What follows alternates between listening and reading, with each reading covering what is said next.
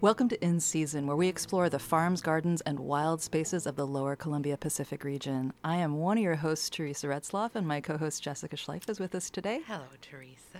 And we are both ridiculously excited to have our guest in the studio today. We are speaking with Quetzal Levine. Welcome, Quetzal. Thank you very much. Woo, woo! I know. So for those of you who maybe don't know, Quetzal has a long history in radio. It started in 1974, which is impressive given that I'm 50. That is so impressive, and she absolutely is 50. She looks young and vibrant, and you've been a gardener for, like, how long? Not that long. I didn't get into gardening until, let's see, the mid-'80s. Yeah. I guess now that's a long time. I know. I think it's Yeah. probably about when I started gardening, too. Yeah. And I kept thinking, I haven't been gardening that long. And Yeah. then you realize, it creeps up on you. Yeah, I got into gardening because I was in a horrific marriage.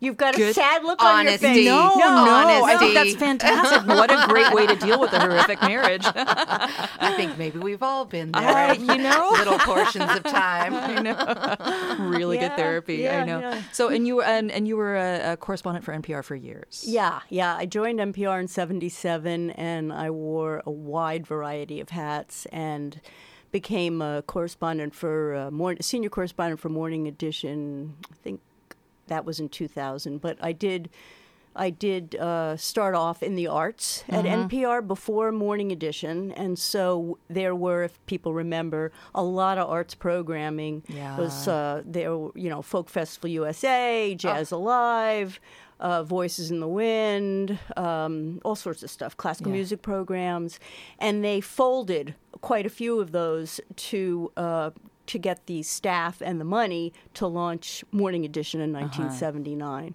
So I had been in the arts, and then Morning Edition started. And on the basis of the fact that I had been a New York Yankees fan, Really?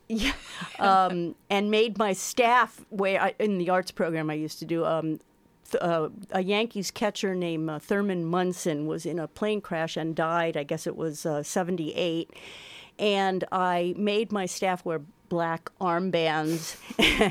And on the basis of that attachment to the New York Yankees, they asked me if I would be NPR's sports director when Morning Edition went on the air. It was pretty amusing. Wow. Yeah.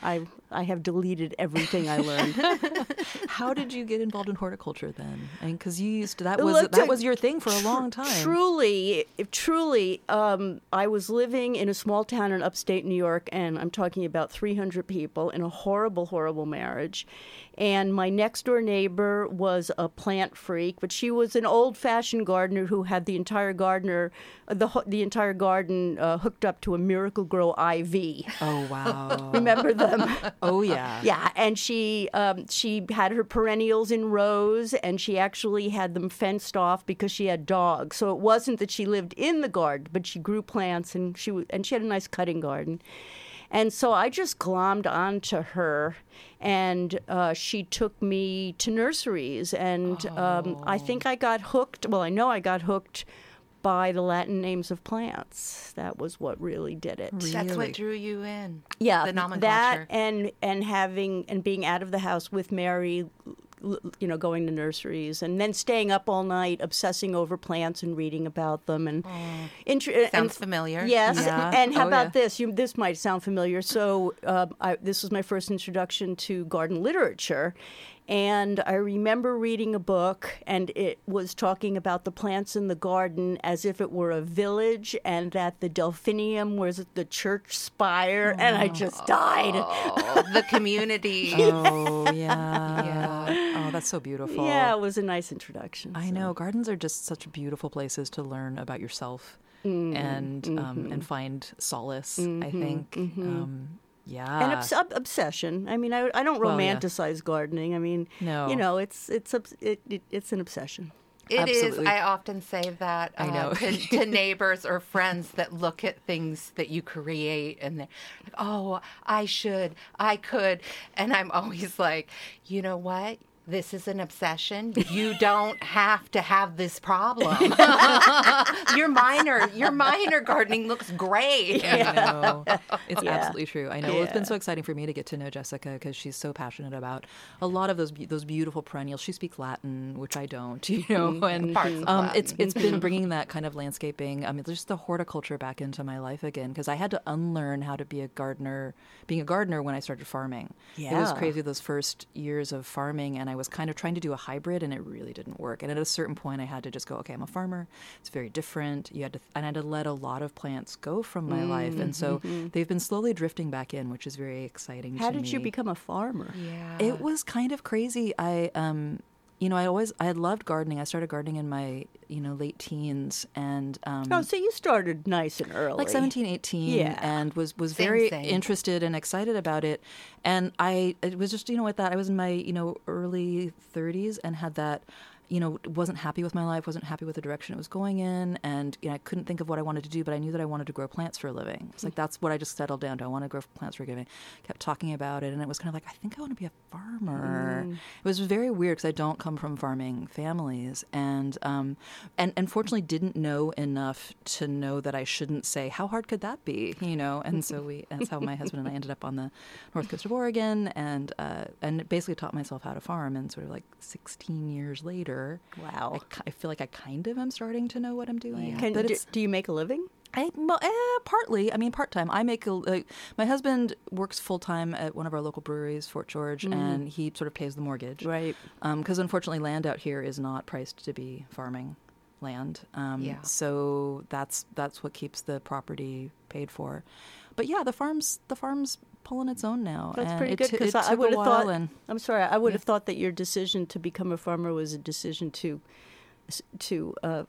forget money for the rest of your life. It would be really nice, and I think that's in some ways that's what you have to accept. You learn a lot about poverty. Yes, but you've got good food to eat. Really well. And I think that for so many of us, that priority of having food that we really care about, food that we know where it's coming from. Tea just took the jump and is feeding the rest of us. Yeah, that's pretty fabulous. But it's also, for me, it's also flowers and herbs were my passion. When we moved here, that's what I wanted to grow flowers, cut flowers and herbs. And this was back in 2003, and there really wasn't much of a market for it out here. And I kind of drifted into produce just because that's what everyone kept asking me for. And so it's kind of exciting to come back around again. And now, flowers and, people talk about pollinator habitat and things like that. And there's a lot of interest in that. And the plant starts, we also started just accidentally because that first year we were growing, I'd signed up for a farmer's market and didn't really have any produce to sell, but I had grown a bunch of plant starts for us, and so I just brought them to market and sold plant starts, and people were very excited because there wasn't anyone else out here at that point growing plants on the coast for coastal gardens. So I was looking for varieties of plants that would do really well, that would thrive here, and so that's been fun to kind of go through that and learn about those things. Because this is a transition. And I'm sure you've gone through this too. So you were most recently living in Portland. Yeah. Yes, I was. You said something that intrigued me, that people are now interested in pollinator plants and have been. Yes. And in the, I don't know, what is it, 85, 95, 05, 15. In the 35 or so years I've been gardening, I've seen so many trends come and go. I hope this is not a trend. Yeah. Well, let's put it this way. There are levels of awareness that I think are for keeps. But I do also think that there is a slavish adherence to things as they come and go, which is all. It's just quite cyclical. I was thinking about that this morning. About native plants in particular. We have and we'll talk about this, but have an upcoming speaker coming to. The Hoffman Center for the Arts, where we now have a horticultural arts series. And she's talking about gardening myths. And one of the gardening myths that she'll be tackling, this is Linda Chalker Scott, is native plants are the best plants. I remember when we really started to celebrate native plants, and I think this is pretty much like late 80s, early 90s. And I also remember from the get-go, and it was Michael Pollan, as a matter of fact, in the New York Times back then, who kind of tackled this slavish adherence to native plants and let's see, and challenged it as a very uncomfortable version of extreme nationalism. Yes, yes. And thank you for using that term, because there was another term that was floating around. No, I absolutely agree with you. I think it's really right. And it's interesting because for me, when I think about pollinator habitat, I think about it more like, building habitat for beneficial insects and having that kind of community of insects. And for me, on our farm, some of the plants that are most beloved by both native insects and honeybees are not native plants. It's true. I think about the anise hyssop that grows on our farm that we grow for bouquets and also for herbs. That is just like a lunch counter. It is a lunch counter. I could never not grow that plant. It's not native, but I would never not grow it because it's so beloved by all of these insects. Even to say I might not grow something because it's not native. Yeah. Unless, of course, you have an agenda and you're promoting yourself as a native plant gardener. Or you're doing a demo garden. Exactly. I think that the term that I really loved during that time period as a young gardener, for me, Anne Lovejoy's term, native plant allies. Then I had an excuse because I was surrounded by, the people that were like, oh, it's going to be a native plant garden and that's it. That's what it's going to be. And I remember reading that term, native plant allies. And I've used that so much in my own head and in my business. And basically that means a plant that isn't invasive. I mean, more or less, that isn't going to... Yes, maybe you hope. Maybe a plant that isn't a thug. You've done your research on that. But allies that could form into a community with those native plants. And I think that as we build gardens that are longer term, we can see that can totally Yes, I love that. Thank you for that. I do love that. Yeah. And we're so surrounded by native plant areas, and with the woods and the native national parks and state parks in this area. So many of our houses butt up against forest or open space that's wildlife habitat, and so I think having those transition areas, your garden doesn't have to be adhere to a very strict set of plants, but you are in relationship with the areas around you. I think that's that is a larger picture in our lives. Absolutely. That this is good, this is bad. Yeah. Binary thinking. Right. It Binary has to be thinking. an exact way. It's like taking a step back and looking at the bigger picture. Yes, thank and you. knowing that we can have that joy of that anise hyssop lunch counter, especially the one with those golden leaves. Oh, I know, it's a really pretty one. Agastache. I know. I really want you to talk about you mentioned the Hoffman Center for the Arts in Manzanita, and so this is a new. So you're a coastal resident now. I am Welcome a coastal to the coast. resident. Thank you. I closed on my house in Portland a couple of weeks ago. Congratulations. Yeah. Welcome. Yeah, thank you very welcome much. to the coast. Thank You're you. living in Manzanita now. I am. And you started a horticulture program. I did. Manzanita and Astoria remind me a bit of the way that Portland was in the mid-'90s when I got there. It was a small town, and there was a sense that if you had an idea and you had the energy to do it, that the doors were open and you could make it happen. I remember getting on a classical music, chamber music board. Like, I was nobody, and I was able to get on a board, which was unthinkable. I'd just come from D.C., and suddenly my 2 cents about wanting to program more contemporary music was like somebody was listening. It was ridiculous. So I got to Manzanita, and of course, in order to make friends and have a sense of community, what do? You volunteer. Absolutely. So it's the way of the coast. It's the way of the coast. And so there had been established a small garden across the street from the Hoffman Center for the Arts, which is on Lanita Avenue. So there was a small garden there that was on the grounds of the Hoffman home. And by no means should you think that the Hoffmans were wealthy people who endowed. They were just good citizens who loved Manzanita. and left their property. And the gardener, the woman who had created it and worked on it for 3 years, was done. And she wanted to get back to her own garden. And as I recall, there was also an issue of arthritis in her hands. And I'm beginning to feel my hands already. Hard. Oh, yeah. And I was approached whether or not I had any interest in taking over the garden. And, I thought about it for 30 seconds. And suddenly I had my way in. Yeah. And there was nobody, I hope no one from the Hoffman is listening, but there was no one to say no. I mean, when I started to rip out a lot of what was there, raise money, put in other kinds of plants. And I don't mean rip it out because they were the wrong plants, but I had an agenda. And my agenda was to show the astonishing array, absolutely mind-blowing array of plants from around the world that we could grow happily on the coast. And so it's like a small arboretum. Well, that's my goal. That's my goal. Cool. And then, then I went. I got plant labels and sat up all night, punching out the names of the plants with the botanic name and the common names. Mm-hmm. And then with the help of a wonderful guy named Mark Kestner, who is my left and right hand man in the garden now. We're kicking ass, if I can say that. We're raising money and buying lots and lots of plants, and we've put in a manzanita bed, an Arctostaphylos bed, which is all natives. That's so great. Segregated.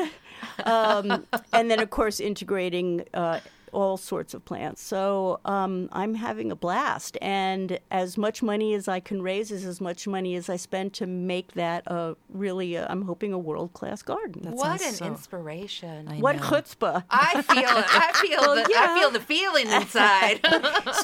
So hand in hand with that, because the goal of the mandate of the Hoffman Center for the Arts is education and community, bringing community together and giving people places to learn. I started a horticultural art series there, where we bring in speakers, and so far I've had 2 people so far, and attendance has been mind-blowing. So great. Yeah, Linda Butler, who is one of the great clematis experts in the Northwest and former only American to ever be president of the International Clematis Society. Can you imagine them letting a Yank in? We don't even say it right. Right. So right, exactly. So what was it? A 10 o'clock presentation on a rainy Saturday morning. Hell, we had almost 40 people there. Wow. That's fantastic. I know we announced it on the show. Oh, thank you for doing that. No, it's excited about it. I think what that really shows is that you're creating something that people are hungry for here, and they're interested and they're passionate about. And that, to me, is when you bring that kind of passion and excitement to a project, people get excited and they welcome that. I think it can be really, and it's so appropriate what you're doing. People love gardening here. They love growing things. They love nature. That's partly why people live out here. Yes. And so creating something like that, I think, is so wonderful. And having that demonstration of these things can grow here, I think is wonderful, because people will often have a very narrow view of I can only grow these plants. Exactly. These are the only ones that are going to survive. Broadening that perspective. Yeah. Also, I think it's so exciting that the Hoffman Center for the Arts is putting time and energy with your help into showing one of the arts, the garden art. Absolutely. The support from the Hoffman Center has been fantastic. No one ever challenged, well, wait a minute, is gardening an art? Of course it is. Yeah. And then when you broaden it beyond gardening to horticulture, and so you're not just talking about hands-on stuff, but you're talking about learning about plants themselves, or you're perhaps, we'll be talking about design, pruning, bonsai. Well, I hate bonsai, but okay. But there's so much art in the world of horticulture, and it's just amazing to be able to have a place to celebrate that. It is really wonderful. Yeah. I just want to remind people, I didn't do a break at halfway through the show because I'm so sucked into talking to you. But we are speaking today with Quetzal Levine. She's a new resident of Manzanita, starting a horticulture program at the Hoffman Center for the Arts in Manzanita. And you have a program coming up. She does. It looks like Thursday, May 2nd, 1 to 2:30 p.m. You have a new informed gardener. Linda Chalker-Scott is coming. Tell us about it. Well, this is Linda is a myth buster. I kind of love that. Yeah. I love some of the myths she's busting just on this poster. Right. So, for instance, gravel in a pot helps drainage. Okay. Shrubs thrive in amended holes. Wilting leaves equal thirsty plants. And when in doubt, use natives. So if I said that in kind of an authoritative voice, sure, you would say, well, yeah. Mm-hmm. I've always heard that gravel in the bottom of a pot improves drainage. Yeah. Let's amend that soil in that very narrow hole so that shrub just wants to live in there. Oh, yeah, just fluff it up. I mean, just put in the manure and everything. Is there chalk outside of that? Is there clay outside of that? But those are really powerful, like, myths or ideas that people have about gardening. Or myths, or bad advice. I mean, it's been decades and who knows, centuries of bad advice. And I apologize to people who feel had just now by people who may in fact think that gravel in a pot helps drain. I'm not making fun of anyone who does these. I've done them. Mm-hmm. And I still think pieces of broken pottery in the bottom of a pot. Of course. And I think there was, after a while, realizing, I don't think this is doing anything. Yeah. And then I would have a pot where I didn't do that. But and the it's plant part of the procedure. I know. Part of the procedure. Somehow it keeps the hole clear. Hook up that blue drip line. But it's fascinating. You mean to the me. Miracle Grow? Yes. Yeah. But those things that keep they persist, down. They're handed. Those ideas are handed down from gardener to gardener, and I don't even know where I learned about the gravel in the bottom of a pot or something like that. But I'm sure someone told it to me, and I thought, oh well, they know what they're talking about. Yeah. I must do that. And it's the pottery shards in the bottom of the pot. I mean, that was passed to me by almost every gardener I know. Yeah. I think it's just a way to use our broken pottery. Maybe that would be clever. So, what Linda Chalker-Scott, in all of her books, The Informed Gardener Blooms Again, and her most recent book published by Timber Press, she is it's evidence-based horticulture, and because of her vast experience in the field, she has organized everything that she's aware of in a way that makes it really accessible to people, saying, here's this assumption, and then she goes into enormous detail saying this is why this doesn't work. So I think that people who are able to attend will walk away with not simply kind of this sense of, aha, now I'm on the inside of the myths, but a much better understanding of why they're myths. And, which in turn just will turn you into a better gardener and pass on good information to other people. Good information, and I think that is the most exciting things about these educational things that you're bringing here. Yeah. So again, Thursday, May 2nd, 1 to 2:30 p.m. This is at the Hoffman Center in Manzanita. We can't talk about costs, but it's a very minimal charge. Right. Very accessible. And people can find out about this at their website. At the Hoffman Center for the Arts. Yeah, Hoffman Center for the Arts website. Absolutely. Yeah. So check that out, and any upcoming programs will be listed on that as well. It's just wonderful that you're bringing this to the coast. I think it's... I mean, it's a small thing considering what the coast is giving to me. Yeah. I mean, it's a pebble.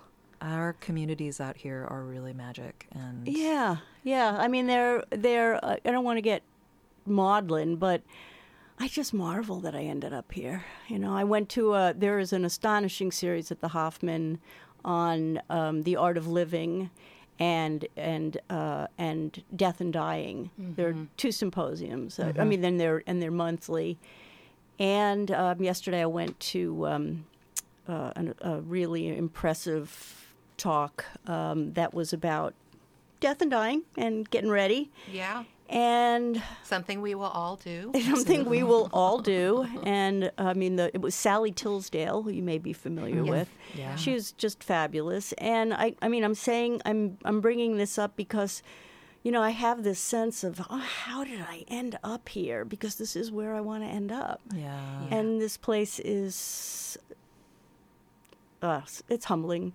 The idea of being able to build a garden, offer some information about plants, excite people, give them something to live for, expand their horizons, whatever it is, I feel like it's the least I can do. Well, it's a wonderful gift that you're bringing to the coast, and I feel like the coast really does give back. I agree. To people who approach it with that kind of attitude and that wanting to be part of community and build those connections and share, what you know with people here. I think that's so wonderful. God, we're all such old hippies. And young hippies. And or young middle-aged hippies. Middle-aged hippies. There's a bunch of us that end up out here. Ageless hippies. Oh, yes. Ageless hippies. Yes, I don't even know. It is really wonderful. I feel very passionate about ending up here too. I've informed many people that I'm hopefully that I will just have a massive heart attack next to my compost pile and they can just kick me over into it, toss a little something on top. That was part of the workshop yesterday, was that she had people write down, how do you imagine, the perfect death? And then she had us write it on a card and put it on the wall. And, there are a lot of fantasies out there about how to go, but all of them involved being outside or, mycelium shrouds. She talked about it. She talked about coming. The mycelium shroud. Beautiful. Yeah. That would be amazing. I know. Yeah. Well, and I think just being a gardener, working with plants, working with nature at all, you get used to the life and death cycle, and that's all part of it. You really should tell people about the mycelium shroud if you haven't talked about it. The concept that we would be in a suit that was impregnated with mushroom spores, the mycelium, which would they would then They would just eat us. They would eat us. They would eat us, and we would be turned into mycelium starlight. Well, but then presumably there'd be fruiting bodies. Yes, in your composting. It's pretty fantastic. It's beautiful. It's pretty fantastic. Maybe we could do that as a demo in the Hoffman, in the Wonder Garden. By the way, the garden's name is the Wonder Garden at the Hoffman Center for the Arts. And so is that open to just visit anytime? Of course. Garden? It's a public garden. And where is it located? Literally across the street from the Hoffman Center for the Arts, right on Lanita Avenue. So where they do the market, or did the market? It's before the market. Okay. I mean, you drive into, you take your right-hand turn off of 101, and you're on Lanita Avenue, and it's 2 blocks down. Do you have work days? Do you have volunteer days? If you give me your name, I'll put you on the email list. But you're crazy to do it. No, Jessica is crazy when it comes to garden volunteering. Yes, she is. Yeah, well, you've been gardening here, as you said, since '97. So you are responsible for a lot of the look of this place horticulturally, which is really mind blowing. Definitely put my hand. Yeah. It's good amazing. For you. Good for you. I know. Well, gosh, this has gone by so fast. Quetzal, thank you so much. My pleasure. For being here. It's an honor to have you in the studio. I won't hear it. I'm trying not to do it. I'm trying not to do it, but I'm like, fangirl. This was really fun. Yeah, thank you so much. And thanks for ending up here. We're so excited. We'll have more of these conversations. You're very kind. No, thank you all. And thanks to everyone for joining us for In Season this morning. We've been speaking with Quetzal Levine. Go check out the Hoffman Center in Manzanita and see her fantastic garden there. And thanks for joining us, and we'll see you next time.